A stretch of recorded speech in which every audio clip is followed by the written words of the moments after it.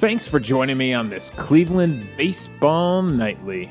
That's right, we're going right into the music tonight. It's a busy week at work, and these episodes are going to be recorded in the evenings right after the game has ended. Speaking of the game, the final from Comerica Ballpark in Detroit. It's your Cleveland Indians 4, the Detroit Tigers 1. I'm Davey Barris, lifelong Cleveland baseball fan, and I want to talk about the actual game on the field, the thing I enjoy watching baseball being played. And this was a pretty easy game for the Cleveland Indians. It was pretty easy cruising through the whole thing. Until the ninth inning, things didn't really get exciting for Detroit Tigers fans. And these are the kind of games we kind of need right now, right? Like, it's okay to rack up a few games like this where we just cruise to a victory, and Aaron Civale, even though he's getting ridiculously hard hit, he's still cruising out there and shutting them down, almost gets the complete game, gets into the ninth inning, lets the first two hitters on. Francona's forced to take him out, bring in Karinchak, who eventually gets out of the ninth inning. Not before loading the bases and bringing up the game-winning run, but that's the beautiful thing about baseball, right? Like, you could be just cruising along for 8 innings, and then all of a sudden in the ninth inning, you realize the winning run is up to the plate. One swing of the bat, and everything you've done for the last 3 hours could be all out the window. Luckily, it wasn't. Luckily, Karinchak gets the save, and the Indians get out of it. Let's get into the game and the storylines, and then when that's done, because there's not much to talk about there, to be honest, we're going to get into the pitching situation and talk about what the possibilities are for the future here, at least for the immediate future, right? So Civale is the big storyline from this game. Like I said, almost gets the complete game. His final line, 8 innings pitched, 6 hits, 1 earned run, 1 walk, 6 strikeouts, and on 104 pitches. Now, on the other side of that, he gave up 11 hard hit balls yesterday, 95 plus mile per hour exit velocity, 11 95 mile per hour plus hard hit balls. And going over to the Illustrator and looking at the results tab, it's pretty obvious to see why. Everything that was hit, everything that was a strikeout, everything that was a walk, everything that was a hit and out, it's all in the middle of the plate. It's all in the strike zone. He wasn't really working the edges tonight. He kind of left a lot of pitches in the zone, and he was throwing everything. Believe me. We'll go over to the player breakdown, and you'll see he threw the cutter, the four-seamer, the slider, curveball, sinker, splitter in that order, the cutter being the most he threw. And his CSW on the day isn't terrible, 28%, so he was getting some strikes, was getting some whiffs there. His best pitch, as far as that's concerned, is the slider, but he only threw it 13 times. But yeah, everything is right on the plate. So no wonder Aaron Civale was getting hit hard. At some point, you can't even complain about that, right? Because he's not walking guys. He's challenging them with an insane mix of pitches that all come at different angles and speeds and spins and breaks. And it was working tonight. His BABIP is pretty easy to figure out here. They put 24 balls in play against him. 6 went for hits. That's 25%, a 250 BABIP against him tonight. Batting average balls in play. So that's fair. That's a decent number for a starting pitcher, 250. So he was really limiting the damage. In fact, he doesn't let a guy even get to second base until Baddoo hits his triple in the 7th inning with 2 outs in the 7th inning. So 7 2/3 down, Baddoo triples off him. That's the first runner that he let get to second base or beyond. Now, someone in the 6th inning did advance. Harold Castro advanced to second base. That was on a pass ball by Austin Hedges. So I'm not blaming Aaron Civale for that one. So the first runner to get to second base off of Civale was Baddoo's triple. So Civale was really, really making it work out there by just attacking the strike zone. And we've seen what walks can do to other starting pitchers. So it was good to see a guy attack the strike zone like that and have success, hard hit success. In fact, if you go over to the exit velocity here, you look at the exit velocity against Civale. Of the 11 credited hard hit balls, only 4 of them went for hits. You've got line out, triple, single. All right, Badu's triple. Miguel Cabrera hit a single at 102.8 miles per hour. Nomar Mazara lined out at 109.8. Then you've got fly out, ground out, the single from Harold Castro, line out, fly out, line out, ground out, and finally another single from Harold Castro. Harold Castro had a lot of these. He had 4 of the 11 hard hit balls yesterday, 2 going for hits. Yesterday. Well, yeah, you're listening to this the next day, so it's yesterday for you. So only 4 of 11 hard hit balls go for hits, and that's pretty impressive. Some of these had pretty high expected batting averages. Nomar Mazara's line out, the hardest hit ball from a Tigers hitter all day, had an expected batting average of 700, and it goes for an out. Robbie Grossman's flyout had an expected batting average of 470. Jake Rogers' ground out at 102.4 miles per hour in the 3rd inning, that had an expected batting average of 840, and it still went for an out. So, was Civale getting a little bit lucky yesterday? Absolutely he was. But was he at least being aggressive and challenging hitters? Absolutely he was. And that's what we want to see from our starting pitching. On the offensive side of things, they had their work cut out with Skubal. They were able to get to him. They got 6 hits off him. In fact, 6 hits on 12 balls put in play. So their BABIP against Skubal was 500. So a little bit of bad luck going against Skubal here. Now he gives up 2 runs. He gives up the leadoff home run to Cesar Hernandez. And then eventually, after an Eddie Rosario single and a Harold Ramirez double, starts an inning with runners on 2nd and 3rd. Owen Miller is able to ground out to an infielder and bring in his first RBI of his major league career. Another first for Owen Miller. So yeah, that's what Skubal gave up. And he ends up striking out 9 on 5 innings pitched. So if he could have gone deeper in the game, who knows? But the Indians are able to blow it open against Funkhauser when Jordan Luplow on a 2-2 count doesn't do too much with the pitch. It was a breaking ball, and Jordan Luplow takes it into left center field, a deep part of that Detroit Park, for a home run, and that really blew the game open. Like 2-0 actually felt pretty comfortable the way Civale was pitching. But 4-0 felt great. And yeah, it was important, especially when they load the bases in that 9th inning. By the way, I called it on Owen Miller. I told you that Owen Miller was going to give a lot of different players a chance to DH. And tonight it was Cesar Hernandez who was DHing as Owen Miller played second base. So, where's Owen Miller going to show up tomorrow night? Could he show up at shortstop? Could he show up at first base? Who's pitching tomorrow night for Detroit? It's Urania. And Urania is a right-handed pitcher. So Owen Miller will be comfortable in there against that right-handed pitcher.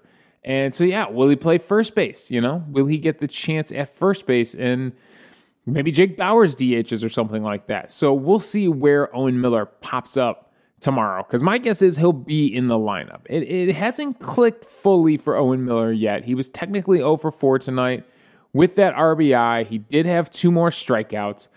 But we've talked about it so many times on this show. So many times. If you can get a runner to third base with less than 2 outs, there are so many ways for him to score. And Owen Miller is the perfect example of this. Doesn't do too much. He was up in the count 2-0. He gets a fastball. Yeah, he probably should have drove it somewhere, but he hits it hard at the shortstop, and they were playing back, and it allows Eddie Rosario to sprint home from third. When you're on third with less than 2 outs, there are so many ways to score. How many times have we seen strikeouts, right?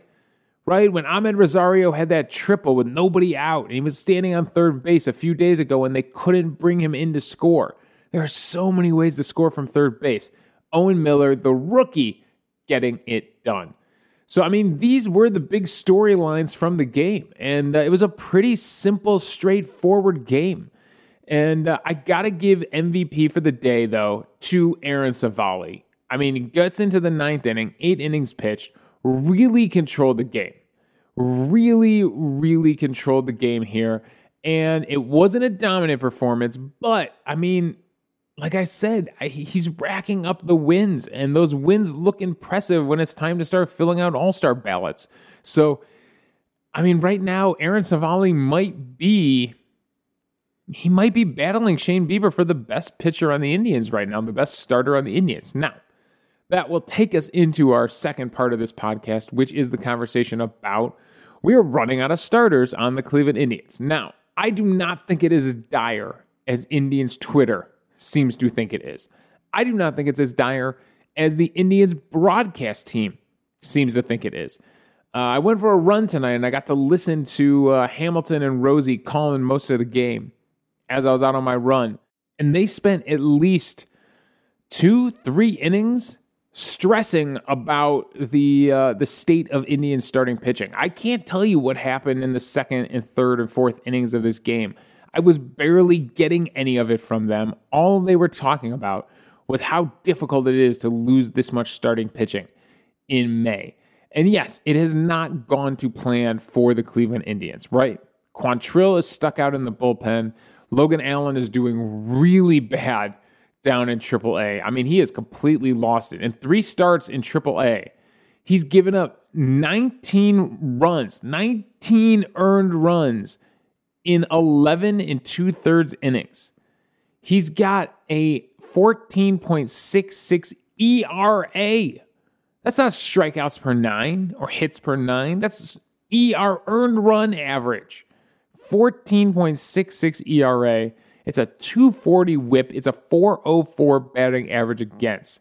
I mean, my God, what happened to Logan Allen? He looked sharp. He looked in command and control coming out of spring training, and it has fallen completely apart on him. So that didn't go to plan. Tristan McKenzie needed to go down to AAA, didn't go to plan. Sam Hentges, we'll see. Was he really the guy that they thought was going to be the first one up in the starting rotation? Probably not. They probably thought he would be up eventually, but probably not. So things are not going to plan as far as starting pitching goes. But the sky isn't falling yet. Don't forget that we have 3 starting pitchers in our bullpen right now. And that's the thing that Hamilton and Rosie seemed to forget as they were stressing throughout 3 innings. We have 3 starting pitchers sitting there in the bullpen, one of them starting games, and that being Mejia, starting games within a week or two ago, right? A week and a half ago, he was starting games in Columbus. So I doubt that he really needs much time to get stretched back out. Now, with that being said, the game tomorrow where we need a starter, Bieber is not pitching until the day game on Thursday. They are recalling Tristan McKenzie for 1 game and then sending him back down. And I believe this would fill Plesac's spot in the on the 26-man roster. So McKenzie will come up. He will start. We'll see how long he goes. We'll see how, they could have a one time through the lineup. It could be that kind of thing. And then he's out of there. 3 innings, maybe into the 4th inning, and he's gone. And then we'll see if Maiden and Quantrill and... but anyways, so McKenzie's going to take that spot, but it could have been Mejia. Quantrill could get stretched out. And don't forget, Trevor Stephan was a starting pitcher when we got him from the Yankees in the Rule 5 draft. And now he seems to profile better in the bullpen, but there is a chance they could try to stretch him out and see if they can get 5 innings out of him. So there are a lot of options here. He could also be an opener. Stephan can absolutely work as an opener. So I would expect, especially with that doubleheader coming up, that we're going to get some kind of bullpen game eventually. We still have to finish this series with Detroit and then do a series against the Toronto Blue Jays before we get to that doubleheader and the White Sox.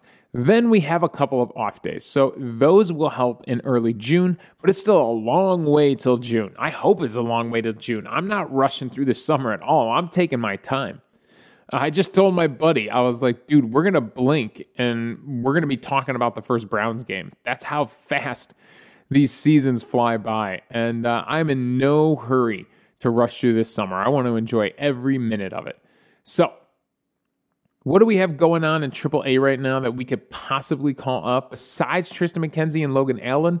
I believe Scott Moss, who is the other player we got in the Trevor Bauer trade, I think he is dealing with a little bit of an injury. He's made 3 starts down there, but I thought I remember them saying that he was dealing with something. You have Eli Morgan, who's made 3 starts, done okay. He's 0-1 with a 3.95 ERA. The guy who's really doing it at AAA right now is Kirk McCarty. And you're like, who is Kirk McCarty? Well, I thought the same thing. I had to look him up. He apparently was our 7th round draft pick in the 2017 draft. He's not a intimidating pitcher on them. He's no Sam Hentges, let's put it that way. He's 5'8", 185 pounds. He's a 25-year-old lefty. He's never had a huge success in the minor leagues. In 2019 in Lynchburg and High A, he was 3-7 with a 5.66 ERA. In 2018 split between 2 teams, he was 5-11 with a 4.06 ERA. So he's been a starter in our system, but I mean, it's pretty clear why you haven't really heard of him. He's not really doing anything to, really light up the numbers here. So he's got 268 strikeouts in his major league career compared to 69 walks. So there's something at least, you could point at. Seems to be a pretty good strikeout picture. So that's something to keep an eye on. Let's see. Ks per 9. In 2017, it was 8.74, 9.9 in 2018. 2019, he was at 9.7 Ks per 9. He's only at 5.32. So he's getting it done in different ways this season. But he keeps the walks down. The walks are only at 1.9 per 9 innings so far this year. So Kirk McCarty is absolutely a name you could see getting a start sometime in June. We're going to need starters. We're going to need someone to step up. It could be someone from our bullpen who gets stretched out. It could be someone like Kirk McCarty coming up from AAA, getting a spot start, seeing what he's got, getting a taste of the major leagues. So Mandy Bell's the one that reported that Tristan McKenzie was going to get that spot start tomorrow. And it's a spot start, and he's going right back down. He hasn't even pitched yet for the Clippers. He hasn't even pitched a AAA game yet. So whatever work he's been doing down there has been with the coaching staff, has been on the side. He hasn't even gotten into a game to try any of this stuff out. So we'll see if there's any difference in McKenzie. I doubt we'll be able to pick up on anything after, it's been like 3 or 4 days that he's been down there. So there are tons of question marks, but there are also tons of options out there. We are going to get into trade season eventually, but it's probably still early for that. Are there candidates out there for outfield help, for pitching help? Are the Indians buyers or sellers? Those are all conversations that are at least a month away.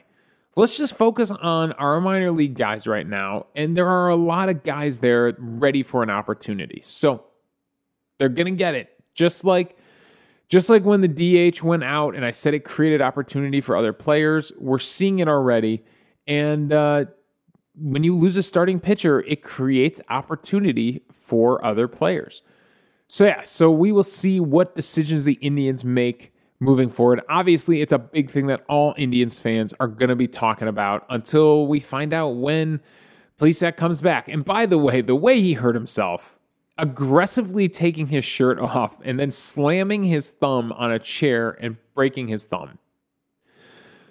There are a lot of dumb injuries throughout the history of professional sports, right? There's guys that have slipped in the shower, and obviously Trevor Bauer will always hold that record with the drone injury for possibly the dumbest injury in baseball. This one's up there. People, you can hurt yourself. Believe me. Come on. We all know. We've all hurt ourselves in dumb ways. And it happens. Come on, you've gotten home from work and you just have to get that collared shirt off. You've aggressively taken your work shirt off before. I know you have. Don't lie to me. I know you have. And It was just a dumb thing that happened to Plesac. So if the story is to believe, right? This is coming from Terry Francona. So if the story is to be believed. All right, that's all my thoughts. And normally the show is Cleveland Baseball Mornings, but because it's a crazy work week, thanks for joining me on this Cleveland Baseball Nightly. Again, the final from Detroit. It's the Indians 4, the Tigers 1.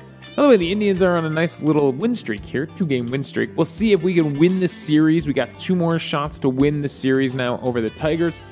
You can follow me on Twitter at Davey Berris. You can email the show at clevelandbaseballmornings@gmail.com.